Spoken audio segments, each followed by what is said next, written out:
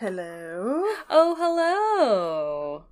Oh, hello. Oh, hello there. How Fancy are you? meeting you here. On the interwebs. On the interwebs of Skype. Oh, yeah. Yeah. How are you? I'm good. Oh my god, can you hear that clicking sound? I sure can. Okay, great. That's Mushu being the absolute loudest. He is, I swear, he is the loudest cat, and everyone's like, oh my god, Mushu, so, like, quiet and refined and under the bed. No, he's so loud. He's on a completely different floor, and that is him using the litter box. Oh my god, that's him in the litter box? It sounded like he was right next to you, like playing with a toy or something. No, that is him on another floor scraping litter. Oh my god. Why is like litter... a little bandit. Litter scraping sounds are the loudest. I think cats are loud, but like litter scraping sounds are they're just like diabolically loud. Like I don't know why. That is the worst. That was Mom's one complaint about Mushu that she has ever made, is that when we were driving cross country and we had to stay in hotels and we'd be staying in hotel rooms, all three of us. And yeah, she would, like, I mean, he wakes me up in the middle of the night sometimes, but Mom's a light sleeper, so she would wake up like every time he used the litter box, and she would just be like, that cat is so loud. She would like throw pillows at him across the room. Oh my god, speaking of litter box schedules, this is maybe TMI, but I think Shadow has started pooping on my schedule. So just like every time you go to the bathroom, he's like, well, it's time.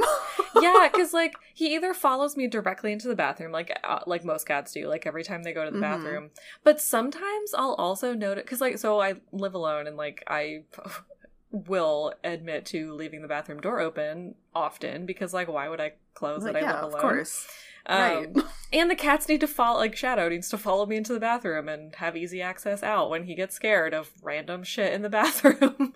Yeah. Not actual shit, but it's like an extra step that you don't think of when you live alone. Yeah, exactly. Like, why would I close a door? I live alone. 100%. So yeah, I don't usually close the door, but I should maybe start, because the litter box, so I have two litter boxes, and one of them is in like a little like closet alcove in my little bathroom area. It's like outside, like I could close the door and like not see it, but with the door open, I see it. And there have been sometimes that Shadow, like I'll just go into like pee or something.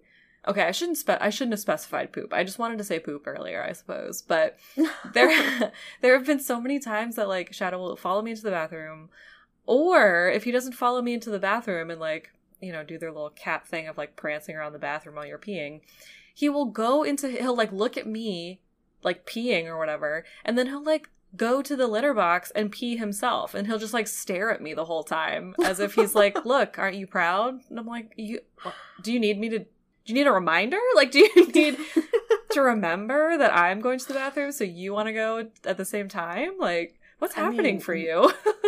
Maybe. I feel like Chuny sometimes needs a reminder, not just with peeing, but I mean, his reminder is every time I change the litter box, like as soon as the litter hits the box, he's like, I gotta poop. Yeah. Every single time. Shadow does that too. That must be some kind of like reclaiming of their space, or like they're holding it until it's cleaner or something. I hate that too, because it's like, I just cleaned this. No, for sure. Yeah, Chuny definitely holds it until it's clean. He, like, knows. And also, I mean, I will admit to being really bad. I scoop litter, and so I sometimes don't realize how gross it probably smells to them because I'm like, it's scooped, it's clean, and they're probably like, Yeah. So I'm definitely guilty of letting it go a little bit longer than it should, and Chuny will he will tell me. He will, like, run around the house and, like, face corners and scream into the corner, which I know is his threat of being like, if you don't change my litter box right now, I'm going to poop in this corner. It's the like the universal sign for, like, choking and all of that. This universal cat sign for change his fucking litter box right now. Chuny's universal sign for my litter box is too dirty for me to go into. Murphy does a form of that too. She'll, like, do, like, these weird little chirps. It's never, like, super annoying. It's just, like, for her, it's, like, more, like, she doesn't usually move or do anything, like, ever. And so it's, like, the most activity she does. So I always get really worried about her, but I'm like, oh, you just are annoyed that the litter box is not as clean as you want it to be. Yeah. Well, speaking of poop. Speaking of poop. No, I was going to say, speaking of particular and prissy cats, we are back at the Cat Who series. The prissiest of cats. Mm-hmm. The fanciest aristocrats. Oh my god. The fanciest of cats. And the most pampered of cats. That's for sure. Quillerin does his fair share of pampering already. Oh my gosh. Yeah, I was gonna say too, by the most, like, what's the right word for Quillerin? Prissy too? Like, he's a little bit like, he's just so cantankerous and particular. Yeah, he's definitely particular. Also, not to start us off on, like, the very first page with not important details, but I feel like, has Quillerin ever been described as handsome before? Because he was definitely described in this book as handsome, and I feel like my image of him went from, like, the dad and, like, the stepdad or the uncle in Harry Potter to, like, Tom Selleck. Well, I was like, wait a second. He's always been described as very, like, dashing and, like suitable, like, not suitable, that's the wrong word, like, an eligible bachelor, but that doesn't mean handsome to me. But, like, desirable too. Like, he's always been described as very, like, I kind of pictured him as, like, I mean, I think we've talked about this a million times before. Like, I've pictured him as very much not my type, but also someone that, like, I can recognize that people are, like people just are drawn to. You know what I mean? Like, it seems like he is always. But I actually did make a point to bring up appearance talk in this with you too, because, like, right off the bat, oh gosh, we did it again. By the way, we are reading The Cat Who Said Cheese. The Cat Who Said Cheese, woo! By Lillian Jackson Braun. Yeah, we already have some stinky cheese going on. The stinky cheese. I know. This book, yeah, I feel like Julie and I mentioned it before when we were talking about what book to do next, and realized we hadn't done a Cat Who book in a very long time, so we are back to our roots. But we had that fun story of, like, basically both of us had gotten this book at our local, like, favorite thrift story type bookstores. And so both of us, like, ran to our bookshelves and were like, we have this one! We've been waiting to read! Because it's cheese! Literally had this one since I moved to Baltimore. I think it was, like, the first one I picked up in the free bookstore. Same. I think that's, like, one of the first ones I got at the Iliad, my favorite cat-strewn, cat-filled, like, old, like, used bookstore out here. Yeah, I feel like we've always wanted to do this one because obviously we love a cheese over here too. Do love good cheese. But I think that's when we realized, like, oh, we should probably go in order. And also we kind of were, to throw another layer into this, I think the last Cat Who book we did was The Cat Who Blew the Whistle, and I think we got so bummed out by that one because it was so boring and kind of, like, yeah, it was the worst, lackluster, and we just weren't into it, that I think we took quite a detour from The Cat Who, and so this is, like, such a good reviving, you know, moment for us with the Cat Who series. Although I will say, already kind of problematic, this book. Yeah, already super problematic. I did notice that. And I feel like this always happens with Lillian Jackson Braun, is she starts off so rough with her descriptions, and then, like, you kind of forget a little bit along the way because, you know, she, like, tones it down with her problematicness. Yeah. But yeah, I feel like the first couple pages I'm always like, oh, wow. Yeah, a lot of, like, appearance talk from the beginning. Like, the page one, it's like, this person is attractive, this person is not, this person is beautiful, this person is not. Like, and then right into describing, probably the most problematic part so far is describing a woman who we still don't fully know her origins from her. Like, we don't know exactly where she lives, where her ancestry is. But she is described in a lot of problematic ways. And Quillerin makes some assumptions. Yeah, Quillerin makes some leaps. Everyone in the town kind of makes some leaps too, while also being very nice to her, Quillerin at least. And I will say too, this really threw me back to like a different time in terms of, because I remember at different, maybe it was high school potentially, like there were different discussions that I remember in like, you know, English classes, literature classes about the merits of writing in an accent. Whereas right now, I can tell you there is no debate. Lillian Jackson Braun should not be writing in an accent. Like, that's not great. But I also feel like worth having the discussion because, you know, not to, you know, just paper it over as like, it was a different time, so like to dismiss it, but to be like, you know, I would actually love to look into Lillian Jackson Braun a little bit more because it does seem like in a lot of ways she was sort of like thoughtful and progressive for her time. So it is kind of interesting to see like, you know, the ways that people have grown and changed over the years and the things that we now know are very much not okay. And I mean, she maybe should have known that at the time too. Yeah, we'll get to that character because she does play a big role in the mystery so far. So far, we don't know if she's coming back, not to spoil the, That's the ending true. of this. But yeah, we don't know if she's going to play a role in the rest of the book. She certainly plays a big role in the beginning. And also, just to throw a time frame on here, this book was published in 1996. Oh, God. You know, I feel like this always happens, too, that we're always like, oh, like, Back in the day. Back in the day, but, like, that's really not... That's our lifetime. Yeah, that, like, in the grand scheme of things wasn't, like, too long ago at this point, so... And I mean, granted, it's, like, 25 years ago at this point, which also seems absurd and should not be the number of years that 1996 was ago, but... Yes. Yeah. Yeah, that is truly... It is true, because, like, you know, I feel like I grew up always thinking of, like, you know, the 70s were 30 years ago, and, like, that is very much not the case anymore. Like, the 70s were, like, 50 years ago now. Stop that. Isn't that wild to, like, it just, like, I don't know, it just, like, reframes. And, I mean, also kind of goes to the discussion we're having of, like, you know, how long it takes, like, how the different time frames it takes for different discussions to come into the mainstream or not, or just, like, to reframe, like, you know, like, I hadn't reframed the idea that, like, as, like, innocuous as it was, that, like, oh, the 70s was only 30 years ago, whereas, like, now it's, like, no, that was, like, half a decade ago. Half a decade, you mean half a century? I mean, sorry, half a century, yeah. Yeah, no, to me, the 90s is always going to be 10 years ago. Like, no matter what year you say in the 90s, it was 10 years ago. Yes. And I will not be told otherwise. Yeah. No, that will remain. It will remain in our hearts as I currently wear my Real Monsters sweatshirt that I bought myself for my birthday. Yeah, 90s still going strong in our hearts. Yeah, for sure. But yeah, takeaways. So we will read this book so you guys don't have to. We love cheese. Yes. We do not love stereotyping the way that is like maybe happening here.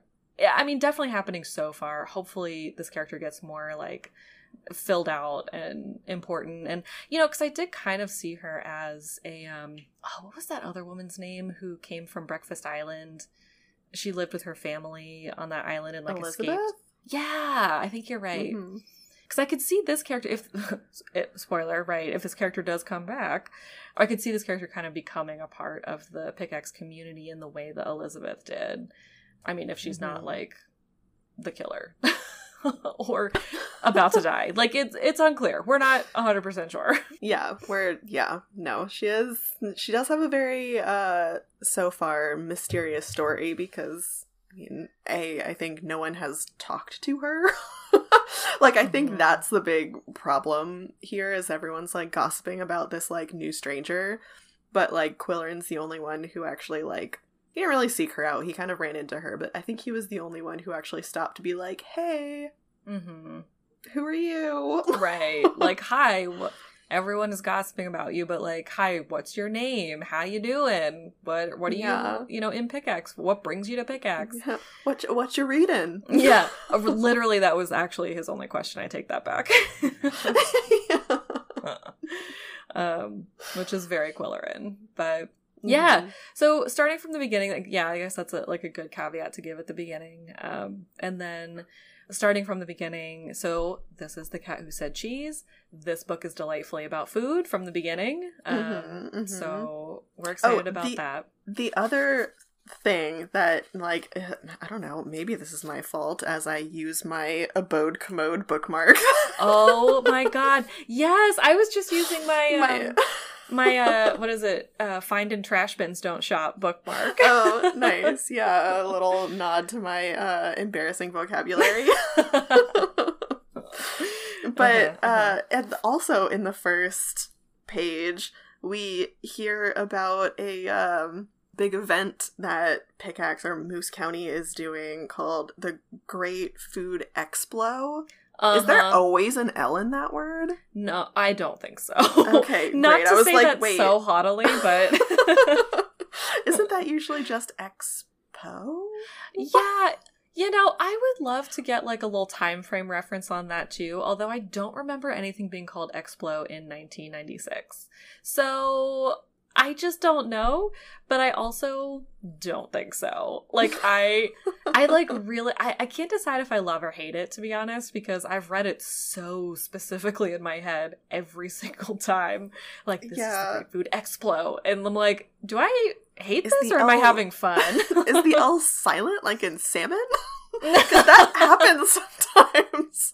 That happens when you're talking about, because like that word is, like, what is that word? That word is technically, isn't it technically exposition, right? Like, or expo, Exploratorium? Like, that's not right. I don't know. No, I don't know. Maybe. I don't know what it's short for. I've never really thought about it. I mean, yeah, I guess I haven't thought about it either. Do we have expos now? Like, I feel like the main... Expose? Did you already say that? No, I didn't, but I don't think that's it. A food expose? I mean, that, like... Doesn't that require investigative journalism? Maybe it doesn't.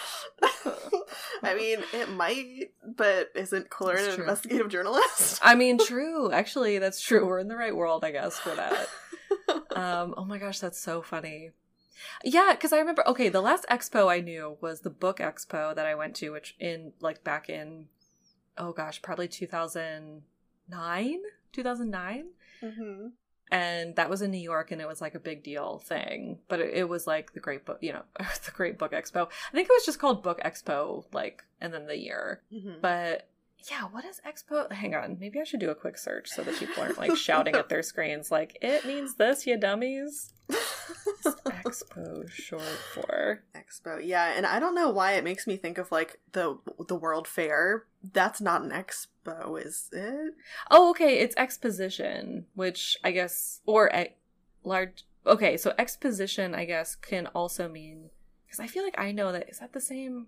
Wait, exposition doesn't have an L in it either. Right, that's what I was kind of getting at, of like, oh god, like, I don't think that, if that's the right word, are they just doing a then cute... what's an explo? Like, okay, so what if, this might be far-fetched, what if this is a small town, like, cute version of expo, and they're doing explo, as in, like, an explosion of food taste, and, like, tastes of cheese. More than just an explosion of food in this section. Oh God. Okay. Blah. Please and Spoilers. Thank you for that. For that segue. That was perfect and also a spoiler. Oh yeah. God, that's so funny. Well, we have questions from the beginning, I guess is what we're trying to say. Yes, correct. Right, including all the way down to the grammar and all the way up to Lillian Jackson Braun's choice of writing her like accents, but all the way down to explo. Adding an L to Expo. Yeah, adding an L to Expo. I wonder if we'll ever solve that mystery, that mundane mystery. Great. Food exploration? Exploratory. Exploratorium. Exploration, you're right. Yeah. Okay, well, it's short. She picked a different word to shorten. We'll just go with that. Yeah, I guess we could go with that, and then we can leave it for now, and if anything else comes up along the way, we can readdress. Yes. So, okay, so we start with, God bless it's another Cat Who sort of mundane world cozy mystery. Like, it really establishes the cozy well. Yeah, we get a lot of, like, you know, Quillerin. I feel like my like Cat Who brain is not really turned on well. Like, I feel like I always forget I try to pay attention to, like, okay, he does this, and then he's like writing, he's and then sitting he feeds and the cats. thinking of yeah. And then he walks into town, and then there's a lot of that again. Well, I think we start off, he's in his, like, little study area trying to finish an article or, like, a book or something that he's writing. Mm-hmm. But I think the first thing that, like, actually happens, is he goes in for a meeting at the Moose County something. Mm-hmm. So I think, but we did get a couple of interesting pieces in, like, a couple of phone calls that he keeps getting distracted as he's writing, by the cats and, like, phone calls and things like that. Mm-hmm. So we did get a couple of pieces of, I guess, throwback information. I honestly cannot remember for the life of me, like, what happened in the last book, probably because I hated it. But the last Cat Who book we read, but it sounds like maybe Polly had a heart attack. Yes. Okay. I was going to mention that too, because we were trying to remember what happened in the last Cat Who book the last time we talked. And yeah, neither of us really could. But then, yeah, I forgot that these books do a good job of, like, they're good standalone books, but they're also good at being like, hey, hint, hint, this happened last time. And, like, they really do, like, introduce the whole cast of characters. Like, I think that's part of the, you know, Quillerin doing all of his chores and going into the newspaper and all of that. It's like it really sets the small town stage again. Yeah, like, circles back around to, like, every little character that we've met throughout the years. Right, yeah. And you're right, yeah, Polly has had a heart attack. I like vaguely remember that now, that she had a heart attack and it was really scary. And now we know she's okay. I didn't realize that that was a cliffhanger that we were left on. Was it a cliffhanger in the last book? Man, we probably shouldn't have left it like that. Sorry, guys. Know, right? Oh my gosh, if we did, that's whoops. Yeah, yikes. Didn't realize it would take a whole year to get back around to another Cat Who book. We're so sorry. But here we are now. Polly's and she's okay. Fine. Yeah, she's doing great. She is where Quillerin has been kind of doting on her, which is really sweet for him. I mean, it's sweet for anyone. Quillerin and Polly's relationship, I've always been like, Quillerin, you need to do more for her. And so he actually is. Yeah. It also sounds like she's living with a family member. So I can't remember how her sister-in-law came about. Did we always know she had a sister-in-law? Yeah, I think that comes up in one of the other books, but the character isn't very, like, she hasn't been a main, like, a character in any of the mysteries so far. I think she's just been mentioned in kind of an ancillary way. But yeah, Polly's apparently living in, like, they have, like, a house that's been in the Duncan family for ages, and so it's mostly, I think, the sister-in-law's house now, because I think that's the part that I remember, that, like, the sister-in-law was taking care of that house now. But now Polly is living with her, just to, you know, have someone there to help her, and because God forbid she stay with Quillerin. Well, Quillerin would never have that. He's too independent. His cats would, you know, not take to having a second person in the house. That's true, or a third cat, because third cat, because Bootsy also seems like a handful. Yeah, also true. A very spoiled cat. I wouldn't say as prissy as Quillerin's cats, but definitely a pampered cat. Oh, for sure. Yeah. Yeah, they both definitely fret over their cats quite a bit. So Quillerin's writing this article for the Quill Pen when we first come in. He gets interrupted a ton. His article is questionable at best. Like, he's writing about, like, nobodies, quote unquote. And he's like, I think it's basically like he's celebrating the every man, the every woman, you know, someone who's not a celebrity. It's basically just Quillerin being like, I hate celebrities. And, like, he kind of is one, though. So it's like, I don't know. But not by choice. No, true. Just seemed very, very like, oh, Quillerin, this is, like, near and dear to your heart, huh? But then he goes to, so yeah, he talks to a few people. He has to go in for a newspaper meeting eventually. He declines to go in for a meeting for the Klingenschön Fund, his billionaire charity situation that he established when he inherited the Klingenschön billions. And I forget what comes first. He goes to the newspaper first, right? Yeah, he actually stops by a little, like, cafe for some apple pie first, which I wouldn't have mentioned, except that I think he did have a very brief conversation with Lois. And I don't think anything really came out of it, but I just left with the impression that she might come back, or at least, like, a connection of hers might come back. Yeah, true. And then he goes to the newspaper. They have a meeting where they mostly just gossip about this new woman in town. And we do start to get hints from a sort of, I guess it's hard to say exactly how sensitive or not the description of her is, but we do start to see that she's maybe Middle Eastern. We don't hear any of that from her because we have not even seen her yet in the actual book. But you know who we do see in this scene? Who? William Allen! William Allen! I knew you were going to be so excited. I'm pretty sure we, like, screamed about forever and ever in one of the first books that we read when the Pickaxe Picayune burned down, and we were like, what happened to the cat? That's right, and they never confirmed, but we were like, he has to be okay. Now we have confirmation, apparently. We have confirmation. He is okay. He lives at the newspaper still. Thank God. So if anyone was holding that cliffhanger close to their hearts for the past probably, like, year and a half, here's your closure. Oh, thank God. Yeah, so this is the newspaper cat. His name is William Allen. And he's a big fluffy, like one of those big white fluffy cats, right? Like a Snow Puff type. A Snow Puff. Snow Puff, R.I.P. in kitty heaven. Yeah. So yeah, the newspaper meeting is mostly just gossiping about this new woman in town.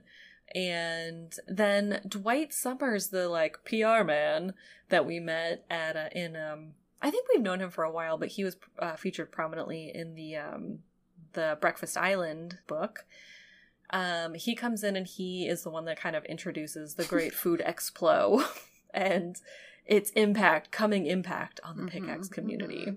Yeah, and also, so to give some of the lesser problematic descriptions of this mystery woman, apparently she has come in and created quite a stir because she's staying in that big hotel, like the big old hotel, and it's one of those things where it's like, no one stays in that hotel. Like, the food's bland, it's just kind of like, you know, and, like, no one ever stays for more than a night, but she's been staying there for a couple of weeks, and so people are like, why is she here? Why is she here for so long? Like, why isn't she, you know, like, renting a place? So I think that, like, that's causing some of the mystery, and then apparently she always dresses in black as well, so everyone's like, is she in mourning? Like, why is, you know, like, who is this mysterious person who is, you know, I mean, it's a small town. I'm sure everyone new stands out, but again, for problematic reasons, I'm guessing she stands out more than the average guest. Yeah. And in terms of the all black wardrobe, I did think it was really interesting that Quillerin, like, pegs that immediately to, this is later when he's actually talking to her, but he does say, like, she could have spent time in Paris. Her black clothing had such a Parisian, like, and, like, to be fair, sure, maybe her clothes did look Parisian, but it's also like, do you just think that, like, people in Paris and, like, New York City dress in like all black? Is that, like, your reference point for that? Also, do you think people in mourning, like, only wear muumuus? Like, people in mourning can also wear, like, fashionable black. Right. Yeah. Interesting assumptions being made by this small town community. That, like, for as much, for as many times as, like, they're shaken up, like, they should be a little more, like, it's, yeah, a little more open-minded, I guess, than they are. Or maybe a little bit more, like, not even just open-minded, just generally more knowledgeable about the world outside of Moose County. Yeah, I think that's a good way to put it. Because it really does have a feel of, like, I think that's why we keep forgetting that this was written in the literal 90s, like late 90s too. And like I don't know that we really get confirmation of like the time frame that these books are like actually take place in, but they do feel so much older than 1996. Like they feel like, I don't know, just in a different era almost. But I guess that's maybe just the combo of the old town or the small town, like the small town vibe, you know. So I think it does. It definitely has like a small town like bubble feel where it's like they're surprised every time someone comes into town. They're like, oh, the outside world, it's creeping in. Yeah. Which like, but then at the same point, like they have the Klingenschön Fund, which they make a point to talk about in this. So we read the first fourth of the book, per usual, and in this first fourth, like they talk about all of the plans that, you know, all the things the Klingenschön Fund has already done for Pickaxe and all the things that it's, like, planning to do. And it involves a lot of, like, bringing in tourism, like, setting up some, like, really, I mean, like, still locally sourced, but, like... Yeah, like, ecotourism. Yeah, like, independent businesses, and, like, it kind of goes into the food theme as well. Like, some of those things are, like, turkey farms and... Beekeepers. Oh, yeah, beekeepers. Yeah, things like that. So... You know, for as much as, like, yeah, they of all small towns should be a little bit more up to date, but they are not very much so. They are not. So, okay, so after the meeting, he does a little walkabout in town, and he buys some very fancy cat foods, aka actual seafood. Yeah. I mean, per usual, that is his go-to for cat food is, like, human grade food from the grocery store. Yeah. Although, I will say a lot of times it's, like, frozen stuff. This time he actually got canned stuff, which That's true. He's slacking a little bit. He is. That is true. Yeah. Even in the same breath as he mentioned how good he is at defrosting stuff because he does not cook himself. No, he does not. Yeah, I liked how his description of his cooking was like, I know how to do 2 things. And it was like, 1, defrost, 2, feed the cats and go to Polly's.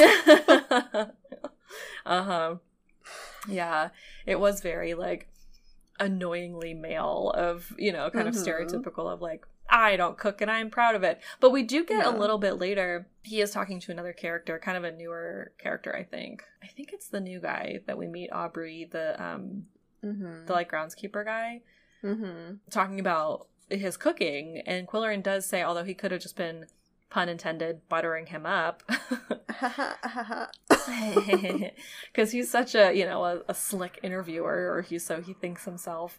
Yeah, he could have just been saying it, but he did say, like, oh, I envy any man who knows how to cook. And it's like, okay, come on. Just... Yeah, well, he might get the chance in this book because I think part of the Great Food Expo is cooking classes. Oh, so I have a sense that we're going to maybe see Quillerin get some cooking lessons, which is outside of his normal realm of activities. Okay, yeah, no, you're totally right. And, like, that's a really good point. He does say that he thinks he's worried he's gonna get roped into it, so he's, like, preparing himself.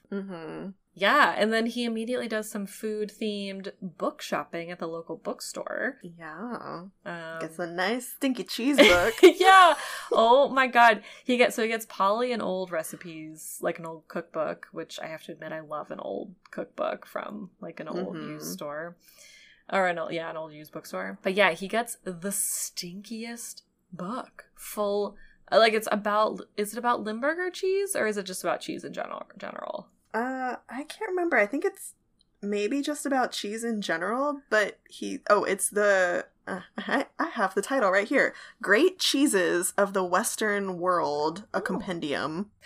Oh. So, Great Cheeses of the Western World. Love it. Assuming that covers a number of different cheeses. It probably and does. I'm also assuming it covers a lot of stinky cheeses, because whoever owned this book before seem to infuse this book with all of their stinky cheese smells. Yeah, like eat like blue cheese directly off the cover of this book. Yeah. Maybe like rub it into the cover of the book. Like close it into the middle and then stick it in a drawer to ferment. Truly, because it's like dramatic. I mean, we should also, as I'm saying it, I'm like, oh, but Quillerin is super dramatic. Quillerin is pretty dramatic, but I mean, a raccoon found it. Yeah, spoiler alert, later that night, Quillerin brings it home, and he, like, puts it in the tool shed because it smells so bad. Like, the cats get really, like, offended by it. So he puts it outside in the tool shed, and then he passes by it later, and is like, this is too smelly even for outside. So he fucking buries it in the ground. And a raccoon finds it. And then a raccoon digs it up.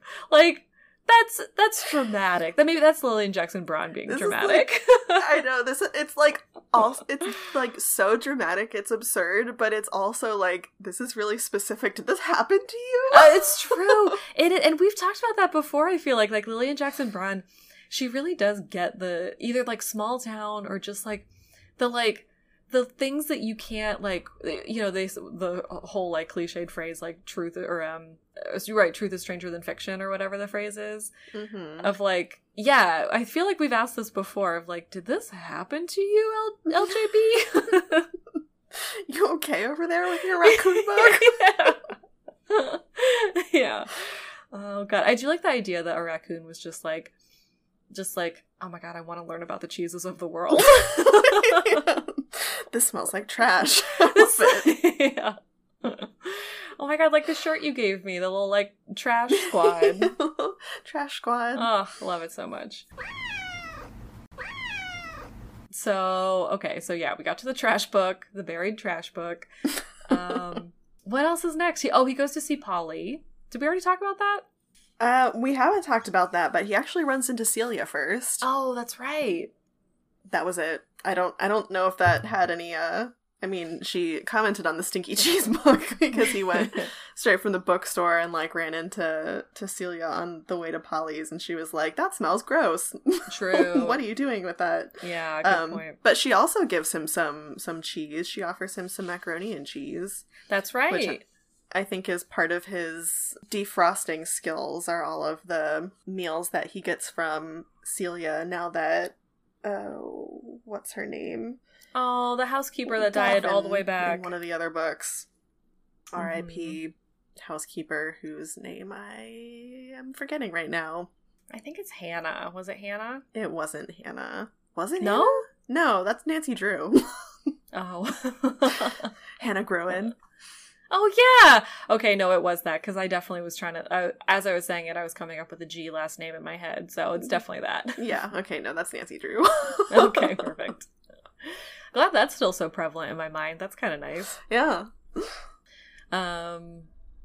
So, oh gosh, sorry, I got sidetracked, because I was just about to rant about how any new Nancy Drews will never be really good because they're not going to do it in the time period in which it was done. Do you watch the new Nancy Drew too? I'm so sucked into it, but it's not Nancy. Like, it's okay if you forget that it's supposed to be Nancy Drew. There's like no similarities other than the character names. Well, that's what. Yeah, I haven't watched it. I assume because it's CW, it would be very suck-inable. But yeah, that's kind of always been my, like, thought about it too. Is that, like, there's no way to really fully transplant Nancy Drew into the current time, because she was like, there's no way to, like, I don't know. I'm sure there are ways. I shouldn't limit the creativity on the Nancy Drew storytelling, but she's just so specific to her time. Like, she was such a badass. Because she was doing this, like, you know, she wasn't really, like, even allowed to go to college, it sounds like. And so she was, like, operating within this, like, the confines of what, you know, she was allowed, quote unquote, to do as a woman. Yeah. And so, I don't know. I just wish some, like, badass female writer would really explore that. Yeah. And not to give spoilers to the CW show, but my main issue with it, I'm fine with, like, basically every single change that they make. Like, it is what it is. It's a different show. Like, it's not gonna be Nancy Drew. But my main issue with it is that they pair up Ned and George. Oh. Which I'm not a fan of. I mean, they're a cute couple in the show, but if you're trying to take away Nancy's special friend, then not a fan of that. Is she with anyone, or does she have a love interest at all? Like, kind of on and off. They keep dying, but she does. Oh, great. She has them. Like, she started off with Ned, and then they had, like, a thing, and anyway, we don't need to talk about this show. I mean, fair. I mean... But I just, like, it seemed like such a, you know, all of the other changes that they made, I was like, yeah, alright, you know, like, whatever, you're trying to, like, make it interesting, and I see where you're going with that, but I don't know, pairing up Ned and one of Nancy's best friends... Right. I get that friend groups do that sometimes, but I'm not a fan of it. Or, like, if you're gonna change up the love interest, like, do it with a purpose. Like, you know, give her a female or non-binary love interest, like something that's more, like, important of a storyline than people dying off, which, questionable. I mean, I do like that she was single for a good chunk of this season. I feel like that was a good move, because she's like a strong independent lady, and she also has a lot of like other kind of like emotional and family issues going on in the background, so I was like, yeah, I feel like being single is a good choice for her. Well, that's good. But also, like, in the books, Ned was always like kind of that like background support, you know, but I feel like you just want to date Ned. I mean, maybe. But he also kind of felt like, you know, like they were never officially, like, dating in the books, but he was just kind of that, like, you know, when she, like, needed a date to an event to, like, you know, go undercover. He was that, like, special friend who was like, yeah, I can live my own life, you know? Yeah, but you know what? I was told from a very young age in a screenwrite, well, okay, not young age, but like when I was in college, they do not like, I don't know if it's like throughout the industry or if it was just this one professor I had, but I had the screenwriting class when I was in college, and everyone loved what I was writing, and we did the, you know, everyone reads a character, everyone was like so into reading for my like the different characters. I remember it so specifically, the one critique that my professor had was that he was like, but the main character, she shouldn't have anyone to rely on. And I was like, what are you talking about? And he was like, yeah, those characters... It's not relatable to not have people to rely on. Yeah. No, true. I was like, what are you talking about? And he was just like, oh, these characters are a crutch. Like, yeah, everyone loves these characters, but like, they're a crutch. I think it was like a sister. Like, I think it was like a sister and like potentially a love interest in like someone else, and he was like, you should really like make her go through these things by herself. And I was like, that's not healthy. But like, what? Like, why? Why are you saying this to me? So I don't know if that was just a one-time thing, but that's what made me think of, you know, maybe those writers had that same professor. Like, we can't give her anyone needs to be alone in this story. Yeah. She has to go through shit on her own. She has to go through a hard breakup, and then her boyfriend has to start dating her best friend. Oh, God. Okay, we really have talked about this for a very long time. We should probably cut this down, because no one needs to be hearing about the CW show that is the Nancy Drew spinoff. I will certainly try. Although it is kind of relevant, you know, mystery. I mean, we do love a good Nancy Drew. We do love it. All that to say, if you want a good Nancy Drew, just read the books. If you want actual Nancy Drew. I mean, from the book that we read, they still kind of hold up. Oh, yeah, I think so. Or, yeah, at least that one. Definitely. Yeah. I feel like there were certain things we kind of called out, but yeah, for the most part, I think it really felt like it did hold up. Which then, again, throws a light onto these, like, or, like, the Cat Who. It's like, Nancy Drew wasn't writing in, like, questionable accents and, you know, all of that. Or maybe they were, and I just don't remember. Yeah, I just don't remember all of them either. We should read a new Nancy Drew book, because... We should. They're still going, I think. Oh, like a new one. Oh, yeah, because isn't Carolyn Keene, like, not a real person? Yeah, Caroline Keene, I think, is just a pen name that a lot of people have had over the years. Yeah, I'm pretty sure Nancy Drew books are, like, maybe still coming out, or have come out within the past, like, 20 years. I love that we came all the way around, that we're like, we hate New Nancy Drew, and now we're like, we should read a New Nancy Drew book. Listen, we're open. We're open to all the ideas, and we have very strong opinions. Yeah. Hate CW's pairing of love interests, but also I want to see what other New Nancy Drew is like. Oh my gosh, where even are we in the book? Oh, I don't know. Stinky cheese. Stinky cheese. Oh, macaroni and cheese. Macaroni and cheese. Celia's. And then he goes visiting Polly. Mm-hmm. Oh, Bushy comes over, the photographer, to try to take pictures of the cats. Oh, yeah, for sure. Oh, he also calls, oh my god, what's his name? The, like, hotel owner? Oh, yeah, he sets up an interview, right. Mm-hmm. Yeah, with a cranky old hotel owner who doesn't want to talk to him. Absolutely. Truly not. Yeah, I don't think we learned a whole lot from Polly's visit. It gets cut a little short because her sister-in-law comes home and Qwilleran doesn't like people, so he left. Yeah. We did, I think, learn...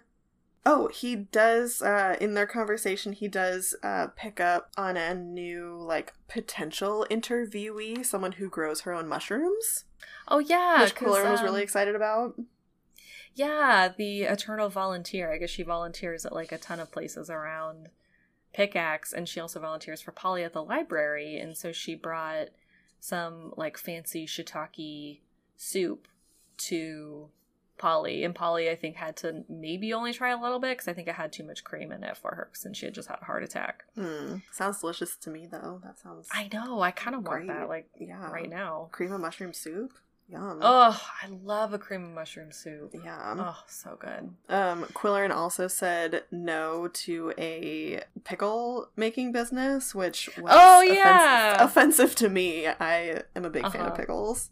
I know how much you love pickles. I love pickles, and Qwilleran totally shot down a pickle factory in Pickaxe. Yeah, he seemed like he kind of liked that idea more than he let on, because I think he said it all kind of jokingly, and then he came up with, he was like, his whole reasoning was like, oh, because then we'll have to have, because apparently clearly they have like a Miss Potato pageant, or like an onion float, or like all these different like food themed things in Pickaxe. And he was like, then we're gonna have to have like an annual pickle contest with like and he comes up with like the silliest stuff for like pickle accoutrement that would have to happen in Pickaxe, which only makes me think he wants those things. And he's just, I mean, I want those things. I 100% want those things. Yeah, that's true. Maybe I just wanted them. Yeah. But I would love a pickle contest. That'd be so much fun. Just walk around eating like a bunch of different kinds of pickles.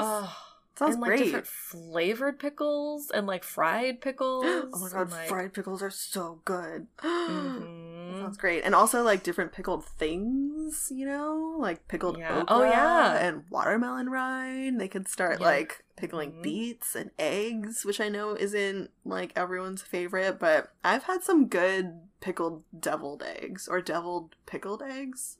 I mean, our dad loves both of those things. Yeah, they're good. They are good.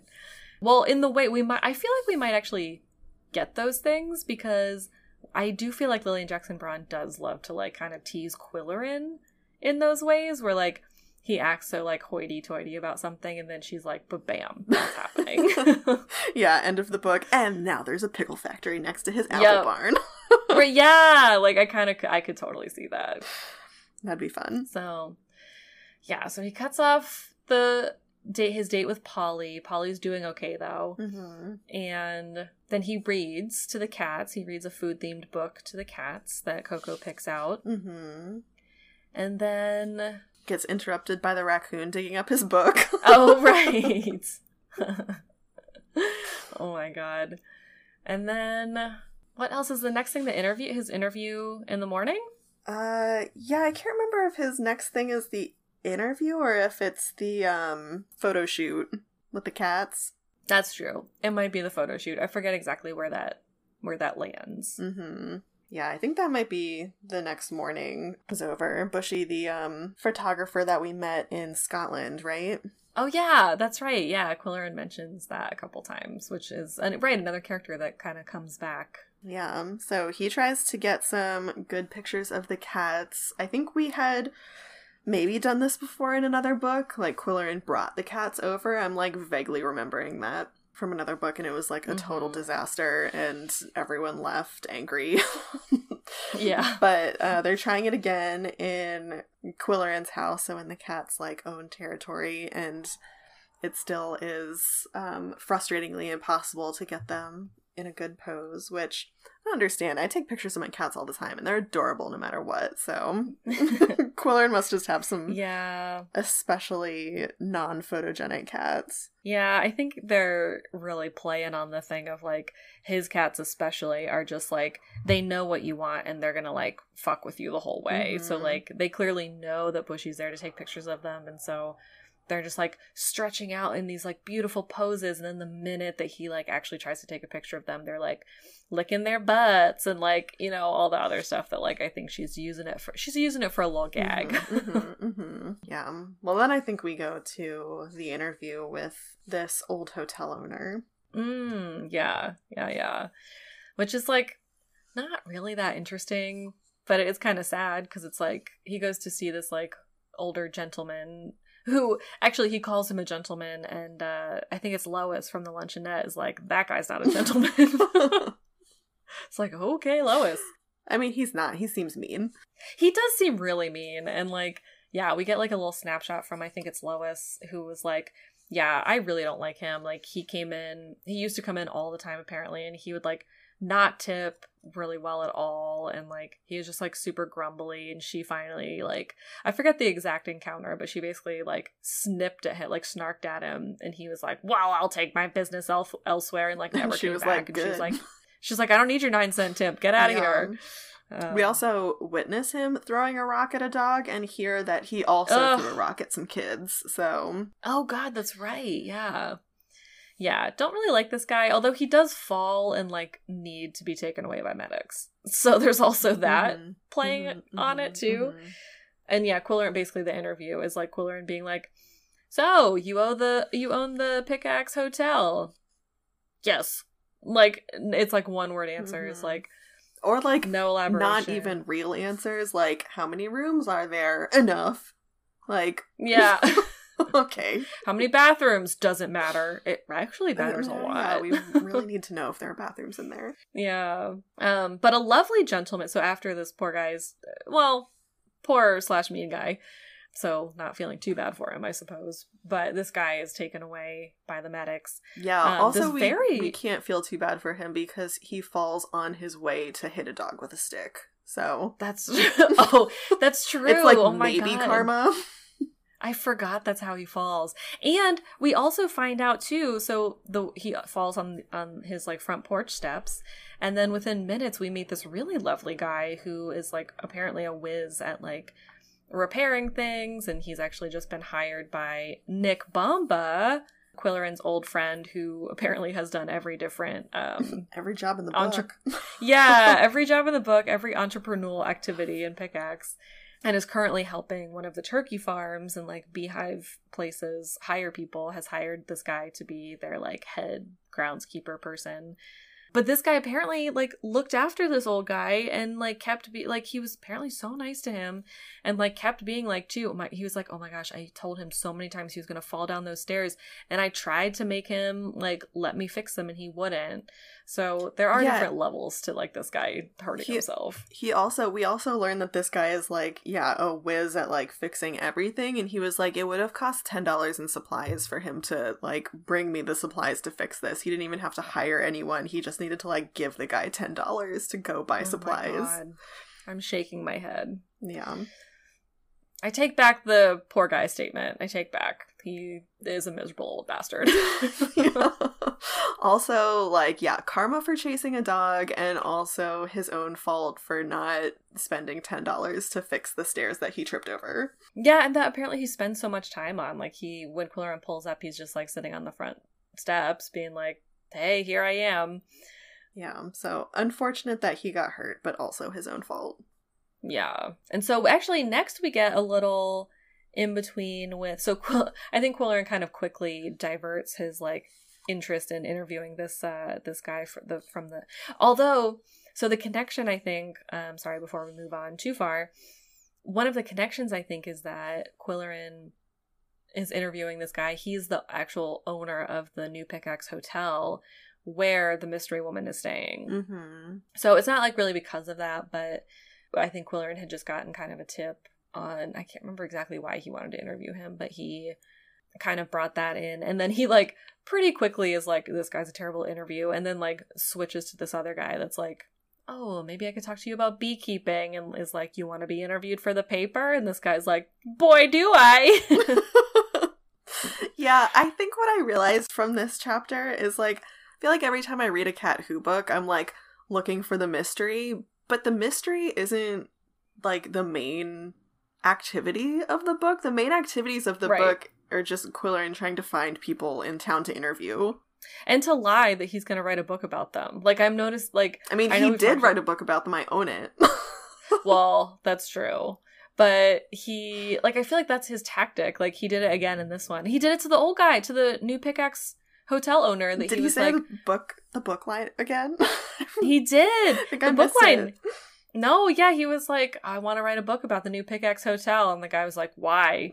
And Quillerin was like, well, it's a piece of history, blah, blah, blah. And I was like, Quillerin, you are not going to write a book about that New Pickaxe Hotel. You're barely going to write an article. Yeah. So, yeah. Oh, I guess we do also get, too, that he's, like, a little bit hurting for material for the, for his column, The Quill Pen, which is maybe why he was writing about celebrity and nobodies. Yeah. I mean, I don't know why. He has a food explo coming. I know. Well, yeah, exactly. I think that's part of, like, now he's kind of luckily got more material because now he has a mushroom soup lady to write about. Yeah. He's got a beekeeper man to write about. Mm-hmm. So, lots coming up. And Lori, he talks to Nick and Lori Bomba. So Nick's on the turkey farm, and Lori has a new soup business that she's like creating a new soup restaurant. Yes, called the Spoonery, which I love.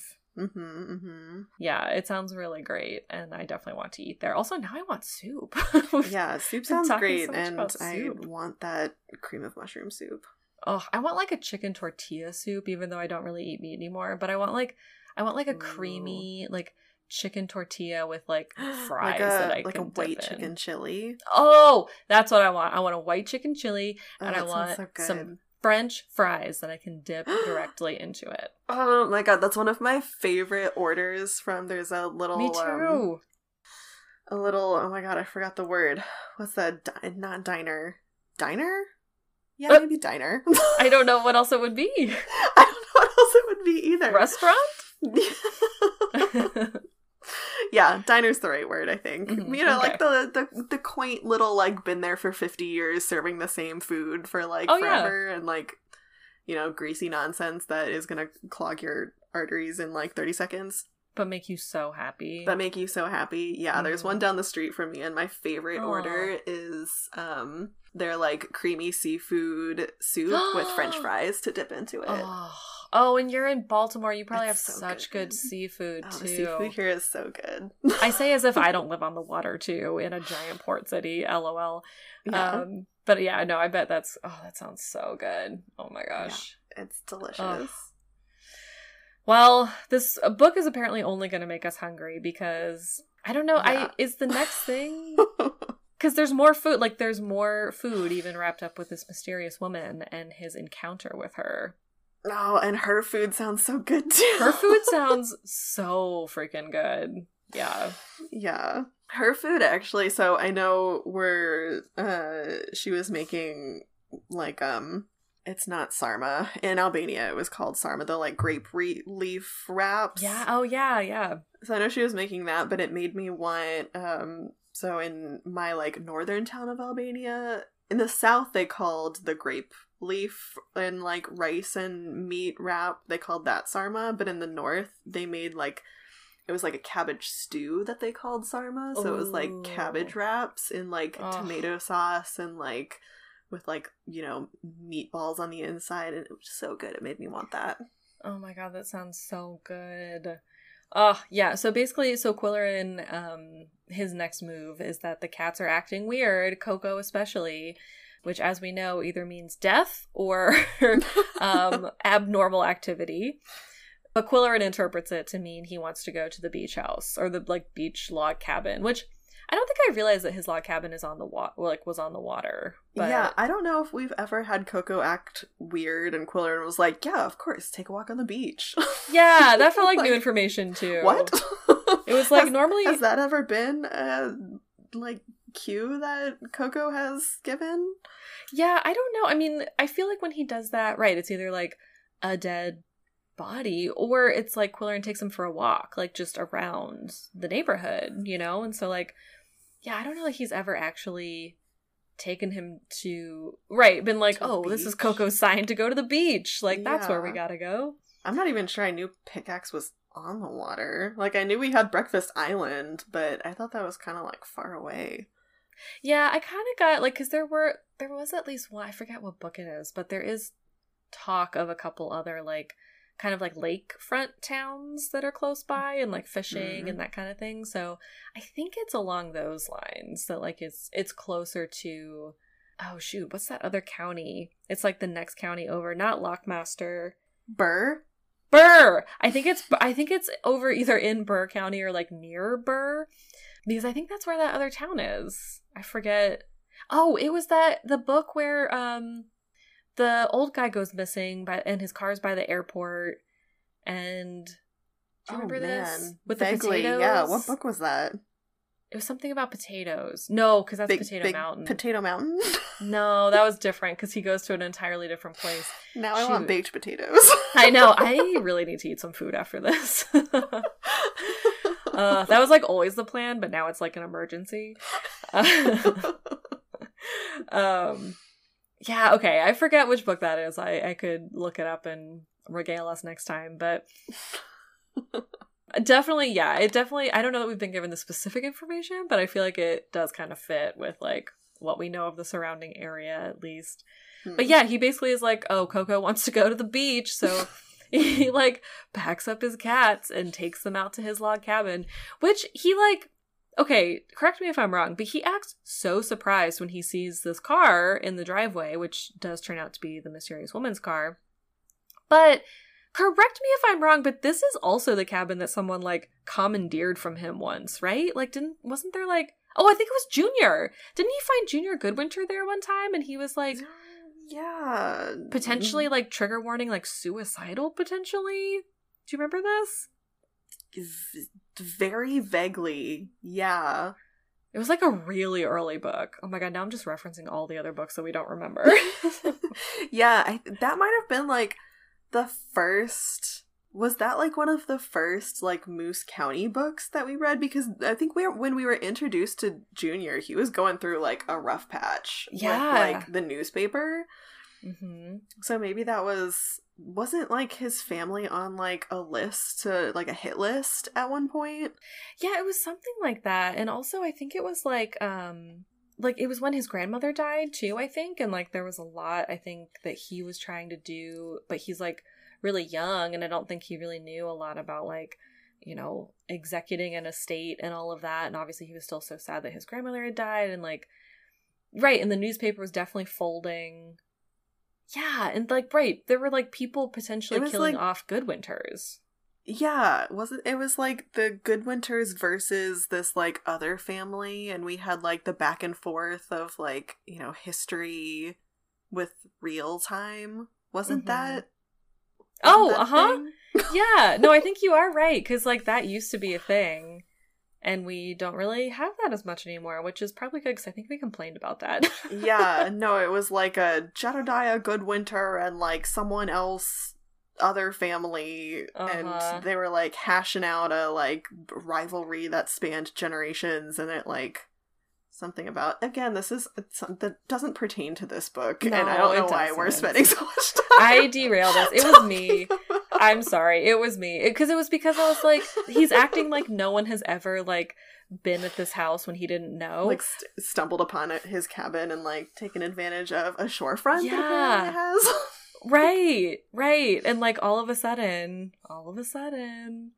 But wasn't this also the cabin that he like almost died at that one winter? That was, wait, I think it maybe was. And then he like mysteriously stumbled into Polly's house, and we had our like the closest thing we've had to a romantic scene in any of these books. Oh my god, that's right. And we think they like might have had sex, but we'll never know.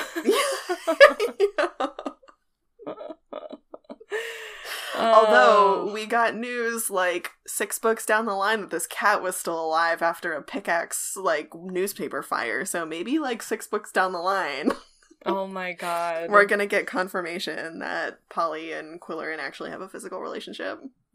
Well, one can dream. A cliffhanger that has not been solved. Oh my god, truly the sexual exploits of Quillerin and Polly. Well, so yeah, the history runs deep in this cabin, and so Quillerin takes the cats to the cabin. He sees this this car and does kind of immediately know that it's this mystery woman, because everyone knows that she's been driving around town in this airport rental car, and so it has like an airport rental sticker on it, and he's like, got her. He also like, very questionable also, is like, I trapped her. And it's like, you don't need to put it like that. Like, I know that he's gonna be nice and he only wants information, but like, oh my god, especially it seems a woman of color, you really don't need to word it like that. Yeah, like already trying to like avoid people maybe. Yeah, exactly. So anyway, he does a good job of like, he's like, I don't want to scare her, which is like thoughtful. So she's like out on the water, or out on the like beach area, and he kind of comes up on her and is like, or shouts from like a distance. Stomps up on her. He does, because he's like, I don't want to like just be there and so like scare her, surprise her. So he's like, hello, like, down there. Yeah, shout out of nowhere. Yeah. Yeah. But this is where we do learn a little bit about her. We do, unfortunately, get the accent written in, which is not great, but she does seem really lovely. Like, her name is, I hope I'm saying this correctly, Anoush? Yep. Is that how you... I just had to look it up because I don't read names. Yeah, you are very bad with names. Yeah, no, that sounds right. Okay.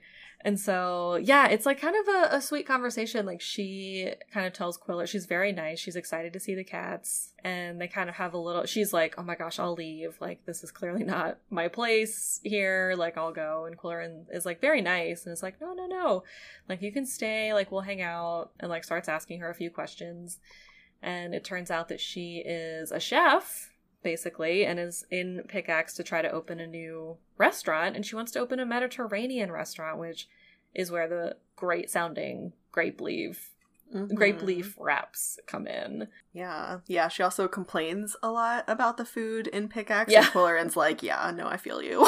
We also got, it wasn't part of this conversation, but in a part of another conversation, we got a throwback to that dinner that Quillerin had with Polly in the hotel restaurant, where the butter chicken like squirted all over his jacket, and he was like, this isn't the same kind of chicken I ordered. Like, this isn't a chicken Kiev, it's a chicken something else. He will never let that go. We will hear about that in every book after this. Yeah, which I thought was really funny, and also just a very pampery Quillerin type of complaint to have.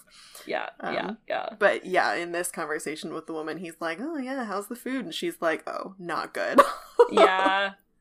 This hotel chef, like, I tried to teach him some things, but he just can't cook. No, right, yeah. And right, it sounds like she's in town, perfect timing, like the food expo's happening. But very quickly, so they make these like really sweet plans where like she's like basically like, oh, like for your trouble, like anytime, like I'll make you anything. And he basically is like, I'll run out to the store right now. Like he's like, now? Food? Yeah. He's like, he's so food motivated. He basically is a dog, or like one of his cats. But to be fair, I mean, she was the one who was like, oh, you have some wild grape leaves here. Like, I can make these delicious wraps. I don't like the canned stuff, so I can use your, wild growing grape leaves. And he was like, yes. Yeah, he was like, absolutely. I'm leaving to go to the store right now. And so this is really it. This is kind of the climax, the denouement of this section. is that he careens into town, screams to the grocery store to get what he needs, and while it's happening, while he's shopping, everyone hears a giant explosion in downtown Pickaxe. Mm-hmm. And so everyone goes running outside, and it's the new Pickaxe Hotel has exploded. Yeah, or at least one of the rooms has. It doesn't seem like the whole thing came down, but yeah, like a very targeted explosion. Yeah, and they do come out with a body bag, which Quillerin doesn't stick around to really find out who it is. He turns on his radio, and he then jets back to the cabin to try to tell Anoush about this. Mm-hmm. Yeah, because she was staying there. I think she was staying there, but I think also in their conversation she had said something about like being given a room up front. And I think that was like when Quillerin went by the hotel to see what was going on, he was like, was it Anoush staying in a room up front? Like, that explosion happened in a room up front. Yeah. So I think he's kind of like, oh. Uh-huh. Like, gotta go back and tell her / maybe warn her? We don't know. Yeah, he's running through all the possibilities in his head as he goes, and is like, oh my gosh, she could have been the target. Like, I have to confirm that she wasn't like the victim of this, potentially. But then he really quickly, because she careens the other way, and so he really quickly is like, forget that, she's definitely involved. Like, he kind of turns quickly, but then it turns again as he like enters the cabin and is like, oh no, she was actually cooking, she just like heard it on the radio and yeah bolted. And then that's when he's like, oh, I think she was the victim, because there was a number written on a piece of paper, and he's like, oh, I kind of know this number. I think it's the airport. Yeah, so he calls the number, and it's definitely the airport, the tiny Moose County airport. And he's like, did a woman just like hitch a ride on the, you know, whatever 5:30 shuttle out of Pickaxe? And he was like, yeah. So this poor woman definitely was like running from something. Yeah, and I mean, I think his initial reaction was like, she tricked me. Like, she just wanted me to leave so that she could get out. But yeah, he went in and like everything was set up so that like she left her sun hat on like the chair outside and like all of her library books. I mean, it definitely looked like she was ready to cook and just kind of bolted. Yeah. So yeah, something's going on. We don't know. We don't know what. Yeah, anything at this point. We don't know where she's going or if she's gonna come back. Yeah, we hope she comes back, because again, it would be nice to add some diversity to this town that has none. Right? Yeah, bring in a new culture to town, new food. And hopefully that, you know, the crime gets solved and she is not, in fact, in any immediate danger, or, you know, the perpetrator of said acts. It definitely seems like they're pointing towards the fact that she's running from someone. Immediate danger, yeah. Yeah. So we will find out next time on the next episode of The Cat Who Said Cheese. Yeah, we will. We will indeed. I think that's it. We're not missing anything? No, I think that was it. All right. We did it. We did it with only a couple of really irrelevant 20-minute stories under our belts. Only a couple, you know? It's hard to tell when those are going to just spew out, and they did. Yeah, they just did this time. We had a lot of reminiscing to do because it's been a while since we've read these books. True. So it definitely was familiar territory, but it took a little bit of thinking and a little brain power to remember all of these storylines and keep them straight. Yeah, no, for sure.